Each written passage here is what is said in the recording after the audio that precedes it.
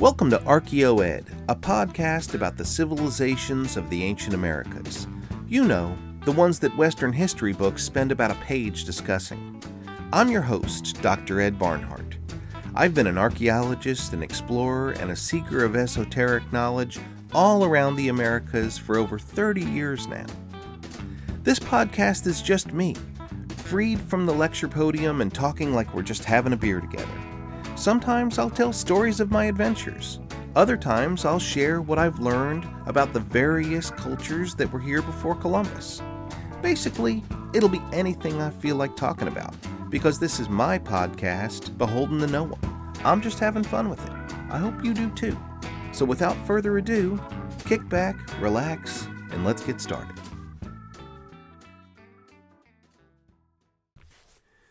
Season 3, Episode 9, The Mesoamerican Ball Game. For this final episode of Season 3, I've decided to talk about something fun and easy, the Mesoamerican Ball Game. It's fun because it's a game. It's easy because the evidence of the game is everywhere in Mesoamerica. Let's get into this topic by way of the 5 W's. Who, what, when, where, and why. So who? I can safely say that every civilization that called Mesoamerica its home played the ball game. What? It was a sport with formal rules. 2 teams squared off within a rectangular court. They bounced a rubber ball back and forth across a center line. The goal was to get the ball past the opposing team into their end zone, or to send it in such a way that they couldn't return it. Some versions had rings on the walls to pass the ball through. When? It began at least 4,000 years ago, and it's still being played today. Where? In every corner of Mesoamerica. The farthest northern court is in the ruins of Paquimé in the Chihuahuan Desert, just about 3 hours south of the U.S. border. They're found south into Honduras and El Salvador. I keep reading about one in Nicaragua, but I can't quite find the proof of it. Finally, why? At the simplistic level, because it's a game and humans love to compete. But the ball game was also an integral part of Mesoamerican creation stories, which gives it a religious and symbolic meaning too. So, we have an ancient and pervasive sport played in Mesoamerica. How pervasive? Well, we have over 1,000 known ball courts. And knowing much of Mesoamerica remains untouched by archaeology, there's no doubt at least 1,000 more. Another basic question is, just how old is the Mesoamerican game, and how does it compare globally? Within Mesoamerica, the oldest evidence is pretty spread out. It's unclear if there was a single place it started. The flat-out oldest evidence we have is a set of 12 rubber balls found in the Olmec site of El Manatee. El Manatee was a lucky find in a swamp. The objects found there were in an anaerobic soil environment. That means it was starved of oxygen. It's the same kind of environment where Europe's bog bodies were found. There were some amazing wooden statues recovered there, and the rubber balls. The dates for the balls come back at about 1600 BCE. The problem is that there are no known Olmec ball courts. The oldest ball court is from a site near the Pacific coast in Chiapas, Paso de la Amada. It's hundreds of miles away from El Manatee and dates to about 1400 BCE. Culturally, it's probably early Maya. The next oldest ball court comes in at almost the same time, 1370 BCE, but it's in the mountains of Oaxaca, recently found at the site of Etlantongo. Again, far from the Olmec homeland, probably early Zapotec or Mixtec. And both of those earliest ball courts were built in stone. As I've said in other contexts, by the time you build something in stone, it's probably not your first attempt. So the game was almost certainly older than those courts. But let's just go with the El Manatee dates of 1600 BCE. How does that compare with the origins of other ancient sports around the world? The answer to that question depends a bit on how we define sports. In its broadest meaning, sports are physical activities involving skill and competition. Webster's dictionary wants to add for pleasure to the definition, but I don't know about that. Some people are serious as a heart attack about sports, and some of the ancient ones were downright deadly.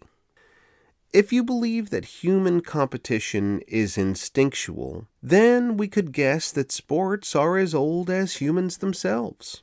Heck, I bet they're older than humans. Can we say that no Neanderthal or Homo erectus ever started a foot race against his buddy? I think we can safely assume, though, that the first sports, whoever played them, were ones that didn't require equipment. Competitions like running and jumping, swimming, fighting, etc. But archaeology can't see those. No game equipment, no artifacts. Early art is another potential way to see ancient sports. It's certainly all over the art of Mesoamerica. Humans have been painting on cave walls for tens of thousands of years. As of 2021, the oldest cave paintings are from 45,000 years ago in Indonesia. Some cave art depicts scenes that look like sports, like groups of men running together. But they may be in a foot race, or maybe they're all just running from a lion. We're not sure. By the time we see those same sports in the Greek Olympics, we know we're looking at sports. But that really doesn't start until 800 BCE. So let's narrow our focus on sports involving balls. When and where did that start? Outside of Mesoamerica, China has the oldest known ball game. It was called Cuju. The ball was made of stitched leather and filled with either feathers or hair. Players could only kick the Cuju ball. They couldn't pick it up or even touch it. The goal was to kick it into a pole standing midfield or through a pair of poles at one end. The ball didn't bounce because it wasn't rubber. It was more like a big hacky sack. And there weren't teams. It was just a free-for-all involving upwards of 50 players. Nevertheless, FIFA has proclaimed Cuju as the origin of soccer. How old is Cuju? That answer just changed last year when archaeologists found 3 Cuju balls in a grave dating back to 1100 BCE. The earliest evidence before that was 900 years younger, so there was quite a revolution, a paradigm shift happening in China. But still, that doesn't beat the 3,600-year-old Olmec ball, does it? There's another sport that developed in Greece about 500 BCE, something like field hockey. It's said to be the origin of not just hockey, but also golf. But the object being hit was a rock, not a ball. Is that an unfair distinction? Well, maybe, but it's my podcast, so I'm disqualifying it. Now, Europe did eventually invent a legitimate ball, but it wasn't until about 1000 CE, and it was gross. Their ball was an inflated pig bladder. They'd blow it up with their mouths and then sew it closed. It turned out oblong, and modern footballs get their shape from it, and also their nickname, pigskin. The game they played was equally horrendous. It was called mob ball, and that's exactly what it was, a mob fighting over the ball. There were few rules beyond trying to maintain possession of the ball. Dozens of people would play at once, stomping, smashing, and slamming at one another. Eventually, it evolved into rugby and much later American football. But again, this mob ball game was way later than the Mesoamerican version. So, That means that Mesoamerica takes the prize for the world's oldest ball game. And they also get the credit for the oldest team sport, even if we include Greek field hockey, which I already nixed. Mesoamerica had team sports over 1,000 years earlier. So, with that little global comparison complete, this is a good place for my first commercial break. When I return, we'll focus in on how the Mesoamerican game was played.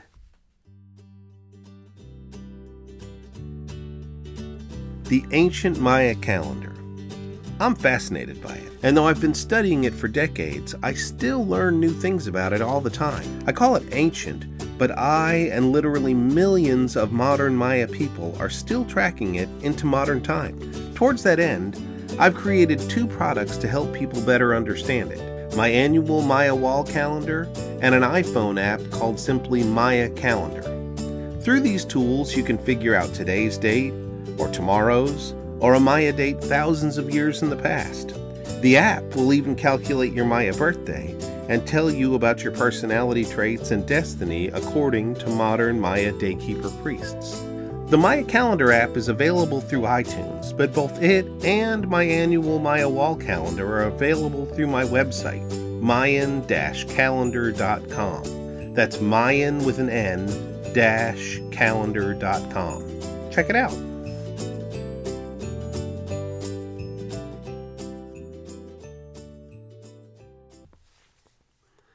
And I'm back.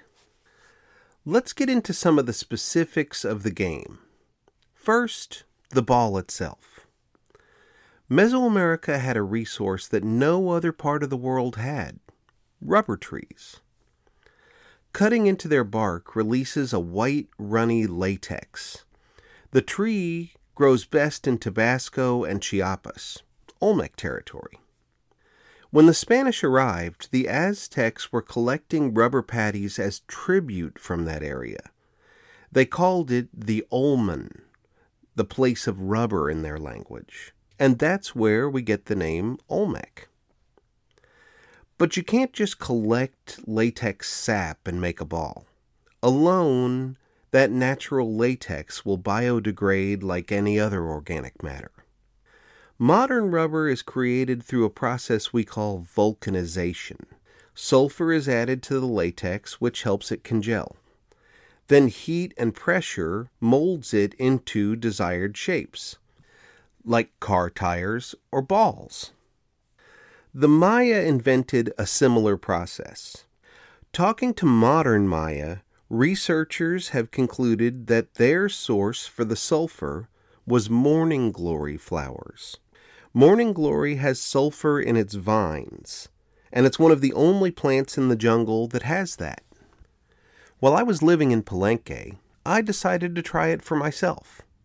There were local rubber trees, and morning glory was growing all along the roadsides. I collected it, and I ruined my garlic press by squeezing juice out of morning glory vines. Sitting alone, latex sap would remain a viscous liquid for days, but adding morning glory juice and stirring made it congeal within a minute. At first I squeezed it into a Christmas cookie pan and made some rubber Christmas trees.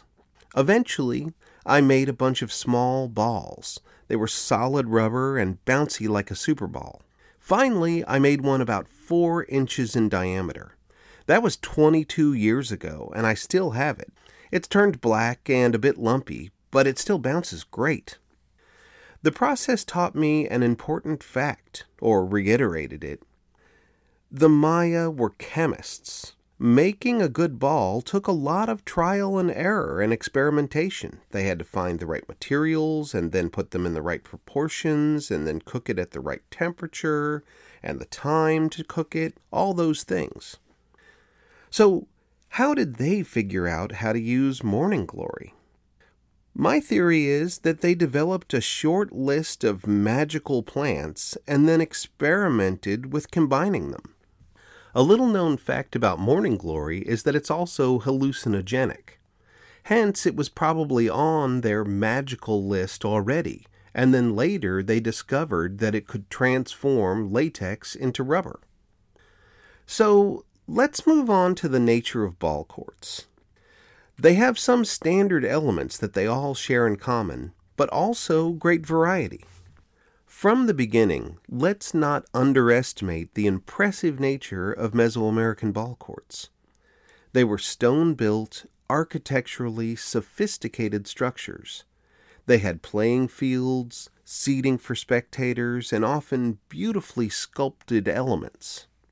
Their distinctive and diagnostic form makes ball courts one of the only building types that Mesoamerican archaeologists can confidently identify. Most other structures we give vague names like temple, or administrative building, or residence. A standard ball court has a pair of rectangular buildings with a rectangular playing field in between them. The interior sides of those two structures slope inwards towards the playing field. The ball would roll or bounce up onto the slopes, landing on the opponent's side. A center line divides the court into two sides, one for each team. Behind the teams are the out-of-bounds lines. In practice, the courts worked a lot like tennis or volleyball, with the ball going back and forth across the center line. From above, most courts look like a big capital I, with the trunk being the playing lane and the top and bottom lines being the out-of-bounds areas. Some, but not all, ball courts had a pair of stone rings at the top of their sloping walls, one on each side lined up with the court's center line. If the ball went through one of those rings, it was an instant win for the team that did it. That leads us neatly into the rules of play, and honestly, we don't know much about it. We do have the rules the Aztecs were using at contact, and we have many freeze-frame images from gameplay and ancient art. But the game was played for thousands of years. Surely the rules and even the game itself changed significantly over time. And it's quite likely that there were multiple games that could be played within those courts. If you think about it, how many ball games do we play on a standard school field? We play football, baseball, soccer, kickball, field hockey, etc. If we theorize the same for Mesoamerica, some of the odd elements of the game's depictions, like people holding bats and paddles, make more sense. Another logical point to mention is that we have formal stadiums today for our sports, but the vast majority of games take place in backyards and urban alleyways. I suspect it was much the same in Mesoamerica. Kids bouncing balls down the street in every neighborhood. In the traditional, most popular version of the game, players were not allowed to hit the ball with their hands or feet. They bounced it off their hips, thighs, or chest. The ball was solid and heavy, so they wore pads to avoid injury. We often can identify a ball player in ancient art by the fact that they're wearing those pads. The Spanish said that every Aztec player had big bruises all over their bodies. Those pads were necessary.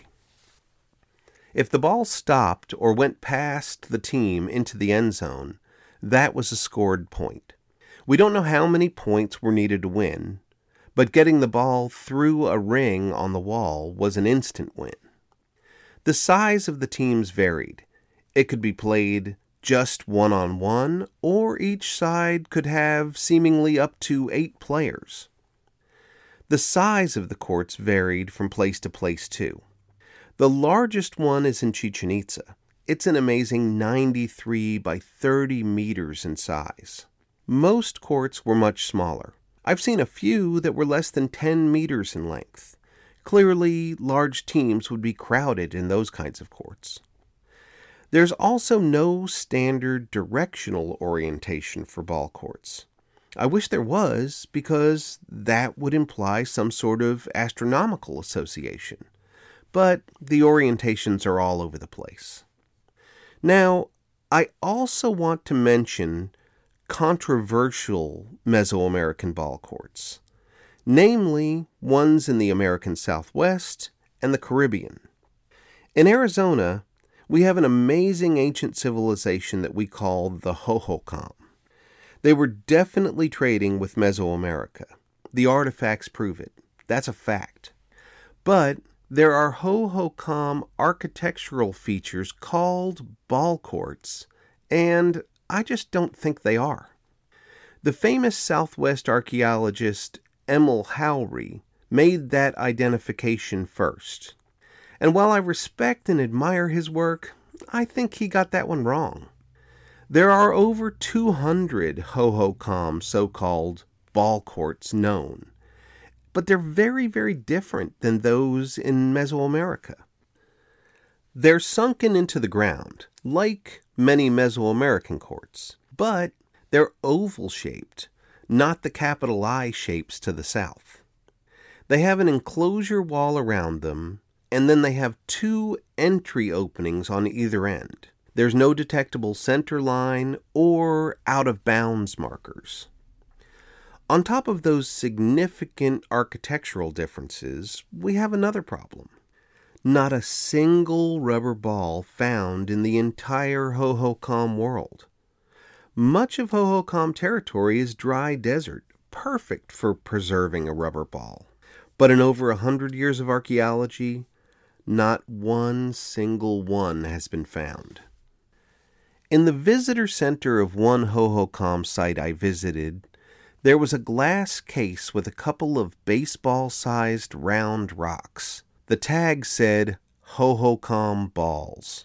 I laughed to myself, thinking, what? They were throwing rocks at each other in their supposed ball courts? Now, I could be wrong, and I'm definitely in the minority on this one, but I think that they're dance grounds, not ball courts. Seeing how important public dance performances are to modern indigenous communities in the Southwest today, that just makes more sense to me. The other ball game I wanted to mention here is Batty. It's a game that was played on the islands of the Caribbean. These games were witnessed by the Spanish at contact. Bartolomé de las Casas saw it and wrote a short commentary. Like the Mesoamerican version, it was played with a ball and 2 teams, and they also couldn't use their hands or feet, so very Mesoamerican in that regard. But it also had significant differences. The teams were 10 to 30 people. The courts had a stone border, but no formal architecture. There were no sloping walls or rings. The Spanish accounts are few and vague, and then sadly the pandemic diseases wiped everyone out in the Caribbean, leaving no one left to play the game. Some archaeologists see bate courts precedents in ceremonial plazas in South America. Others say it must have been at least inspired by Mesoamerica. I'm in the inspired camp, but I don't go as far as suggesting Maya colonizers. If it was that, the courts would be eye-shaped. The bottom line is that Batty is not the Mesoamerican ballgame. It was something else. Okay, this is the right place for a final commercial break. When I return, I'll try to cram way too much into the final 10 minutes of this episode.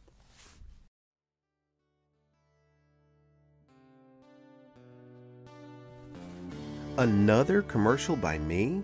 Stranger still, this one is a commercial about ArchaeoEd. My little podcast grows in popularity with every episode, but I still haven't reached the 10,000 downloads per month needed to attract commercial advertisers. Until that happens, Patreon is ArchaeoEd's only source of financial support, besides my own wallet, that is. I do this out of passion, not for money, but the reality is that ArchaeoEd can't continue to grow without it. So I'm asking, If you like my podcast, will you please consider supporting it through Patreon? There are multiple tiers of support starting as low as just $5 a month. If you can, please visit patreon.com/ArcheoEd and become one of my ArcheoHead community members. That's patreon.com/ArcheoEd. Let's make something great together.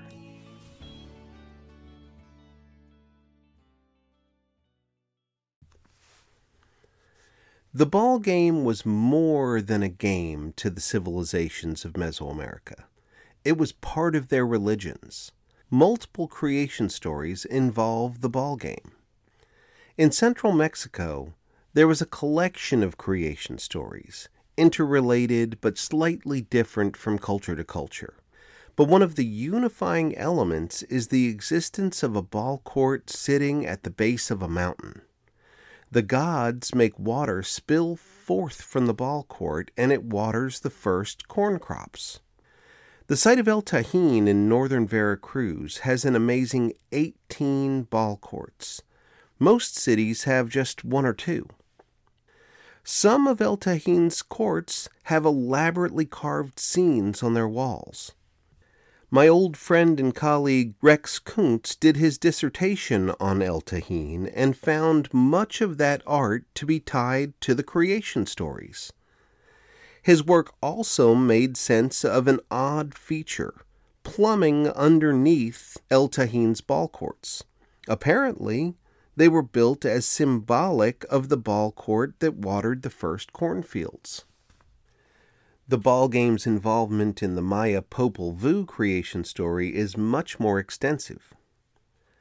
Central to the story is two sets of twins who play ball games against the Lords of Death. The first set of twins gets invited down to the underworld to play ball with the Lords of Death, and they end up getting killed. The twin named Hunahpu gets his head cut off and hung in a tree in the Lord's garden. His body is buried in the center of the underworld ball court. The tree sprouts fruits that look just like Hunahpu's head, and one of them spits into the hand of a princess named Blood Moon. It makes her instantly pregnant. Worried that her death god dad will be angry, she sneaks up to the surface world to give birth. Hunahpu's mother helps her deliver a second set of twins. Those are her grandchildren. Those twins also get summoned to a ball game in the underworld, but they fare better than their father. They win game after game by day, but must face perilous challenges to survive each night. At one point, the twin named Xibalenque's head gets chopped off by a bat, and the Lords of Death kick it around like a ball. But the animals help him get his head back, and the twins keep winning. Finally, they find a way to defeat the Lords of Death, and they resurrect their father. They dig his body out of the ball court and put his head back on. Together, they take a canoe into the sky, where their father becomes the maize god. Now, that story explains a surprising amount of confusing archaeological finds. For one thing, we see a lot of sacrifice imagery associated with Maya ball courts, specifically decapitation. Now, that could be war, but in this perspective, clearly that's also connected to the decapitations in the Popol Vuh. One time in my 20s as a grad student, I was in an excavation on an island in Laguna de On in Belize. The co-director, Rob Rosenzweig, had me excavating a feature that he thought was a ball court. It was just kind of a swale in the dirt, and I thought it was a trash pit. I openly scoffed at Rob's ball court idea. But when I found the center line and dug right in the middle, I found a decapitated body. What's more, there was a turtle carapace where his head should have been. There's a famous painted pot showing the hero twins sitting on either side of a big turtle. From a crack in the turtle's back emerges their recently recapitated father as the maize god. I was wrong. Rob was right. It was a ball court, complete with undeniable Popol Vuh symbolism. Maya kings loved to portray themselves playing the ball game, and the courts are almost always a prominent feature of their ceremonial centers. To me, that religiously steeped location makes them more than just secular sports courts. It makes them stages for the ritual reenactment of the Maya creation story. Religions all around the world do this. Their ceremonies reenact the key moments of their creation stories. When Catholics attend Sunday Mass, eating a little wafer and drinking wine, they say, "This is the body of Christ, this is the blood of Christ." What are they doing? They're recreating the key moments in the Christian creation story. I believe the ball courts in Maya ceremonial centers served the same purpose. Maya kings reenacted the deeds of the hero twins from the Popol Vuh, symbolically safeguarding their people from the Lords of Death. Just think about the massive ball court at Chichen Itza, with its wonderful carvings of teams meeting in the middle and the losing captain's head coming off. There's no way an actual ball game could be played there. It's way too big. I posit that it was never a sports arena. Instead, it was a stage for the ritual reenactment of the ball game in the Popol Vuh. By the way, some of you may have heard the story of how the winners of the Maya ball game were sacrificed, not the losers. That was a lie cooked up years ago by one of Chichen Itza's first tour guides. He's an old man now, and a few years ago he took credit for making it up, and he's quite proud of it. Okay, let's change gears again and talk about the Aztec ball game as witnessed by the Spanish at first contact. Again, we can't use those accounts as a blanket explanation for 2,000 years of ball games, but they are nonetheless illuminating. There are multiple chronicles that touch upon the ball game, but our best information comes from Dominican friar Diego Duran. His parents moved him to Mexico in the 1540s when he was just 7 years old. They settled in Texcoco, still a fully Aztec city, and he grew up speaking Nahuatl and playing with Aztec kids. He witnessed dozens of games during his lifetime, and said that each city had their own team, like the Dallas Cowboys or the Chicago Bulls. He said that cities would sometimes avoid war by settling their differences in a ball game instead. Aztec city rulers were said to play one-on-one games against other rulers and bet big on the outcomes. Sometimes they put their entire city's servitude on the line. Betting was a big part of the Aztec game. Wealthy nobles would watch the games from prime seating and wager against each other. When a game concluded, those same nobles were expected to throw jewelry and other treasures down to the winning team. If they tried to sneak out early and avoid paying the tribute, the players had the right to run them down, tackle them, and take the jewelry right off their bodies. The players were also allowed to bet on themselves, which often ended tragically. A few of them bet themselves and their families right into slavery. Duran also noted how dangerous the game was. He saw players with such bad bruises that they had to be lanced to let the blood clots out. During one game, he saw a player hit in the stomach with the ball. He coughed up blood, and within an hour he was dead. It probably ruptured one of his organs. Now, the Spanish priests understood that the game was related to their pagan religions and eventually outlawed it.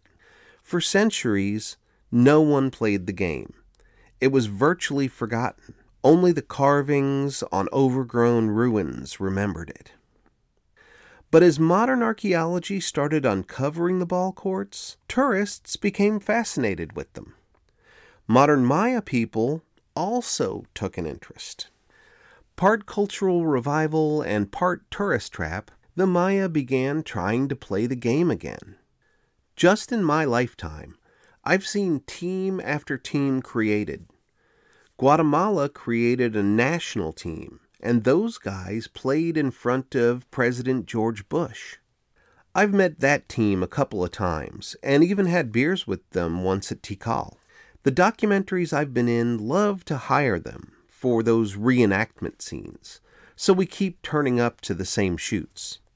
There's another team in Ekbalam in Yucatan. It's really just a couple of enterprising young guys from a nearby village. Also, I've never seen it, but I hear there's a nightly ball game show at Xcaret in the Riviera Maya. So there were these games, emerging. But then something unexpected happened.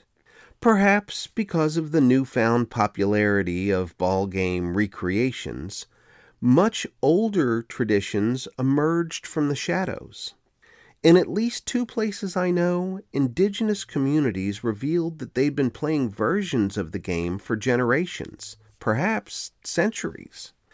One is in the Mexican state of Sinaloa. The people there call it Ulama. They play 3 different versions there. One is Ulama de Cadera, or hip Ulama. That one is the traditional game bouncing the ball off their hips. Then there's Ulama de Antebrazo. It's played by women and with a smaller ball. They wrap their forearms with padding and hit it back and forth like that. The third is Ulama de Palo, which is a version in which they use 2-handed paddles to hit it back and forth. No one in Sinaloa knows how old it is. They say they've always played it. The other one I know of is in the Etla Valley, just north of Oaxaca City. I like to take tour groups there to the archaeological site of San Jose Magote. I've been doing that for years. I noticed that they were playing a strange ball game there, not far from a 2,500-year-old ball court in the ruins, but I didn't think much of it at first. Then one year I asked about it, and they were kind enough to give us a demonstration. It's an odd game.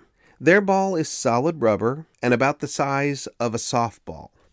They hit it with paddles that they fashion out of heavy river cobbles. They paint them with elaborate designs and attach leather handholds so they can strap the rocks securely to the backs of their hands. I was there again with a group just earlier this month. This time, a very fit older man offered to show us the game.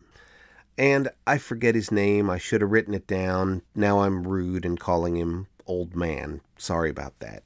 He showed us his beautifully made rock and leather paddle and let a few of us hit the ball with it.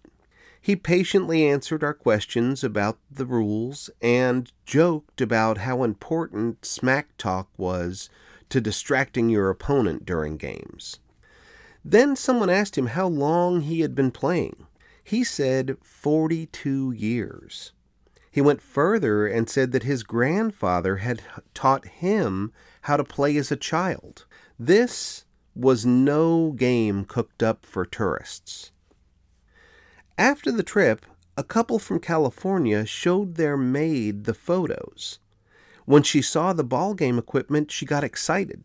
She told them that she was born in Oaxaca and remembered her grandfather playing the same game 52 years ago. I love it when meaningful coincidences like that happen. But as I was looking at the photos of that old man's wonderful paddle, it dawned on me where I had seen it before, on the carved ball game panel at Chichen Itza's ball court. If you look closely at those carvings, you'll see that each of the players is holding an object that kind of looks like a clothes iron. It's a paddle of some sort. It's always been an odd thing to me.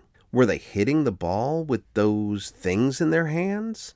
Were they not just not using their hands and feet? Well, the paddles I just saw in Oaxaca may well be support for that idea. And in reverse, the Chichen Itza paddles may be evidence of just how old San Jose Mogote's version of the game really is. This one's a neat one, so I'll try to put those images side by side in my show notes so you can compare them for yourself. Anyhow, that's about all the time I have for this episode. As usual, I have more to say, but this'll have to do for now. This is the last episode of Season 3 and the start of my summer hiatus. If you're one of my Patreon supporters, please stick with me through the summer. Season 4 will begin on September 1st, and I'm planning a special gift for those loyal supporters who stick with me through the summer. So, until then, this is Ed, signing off.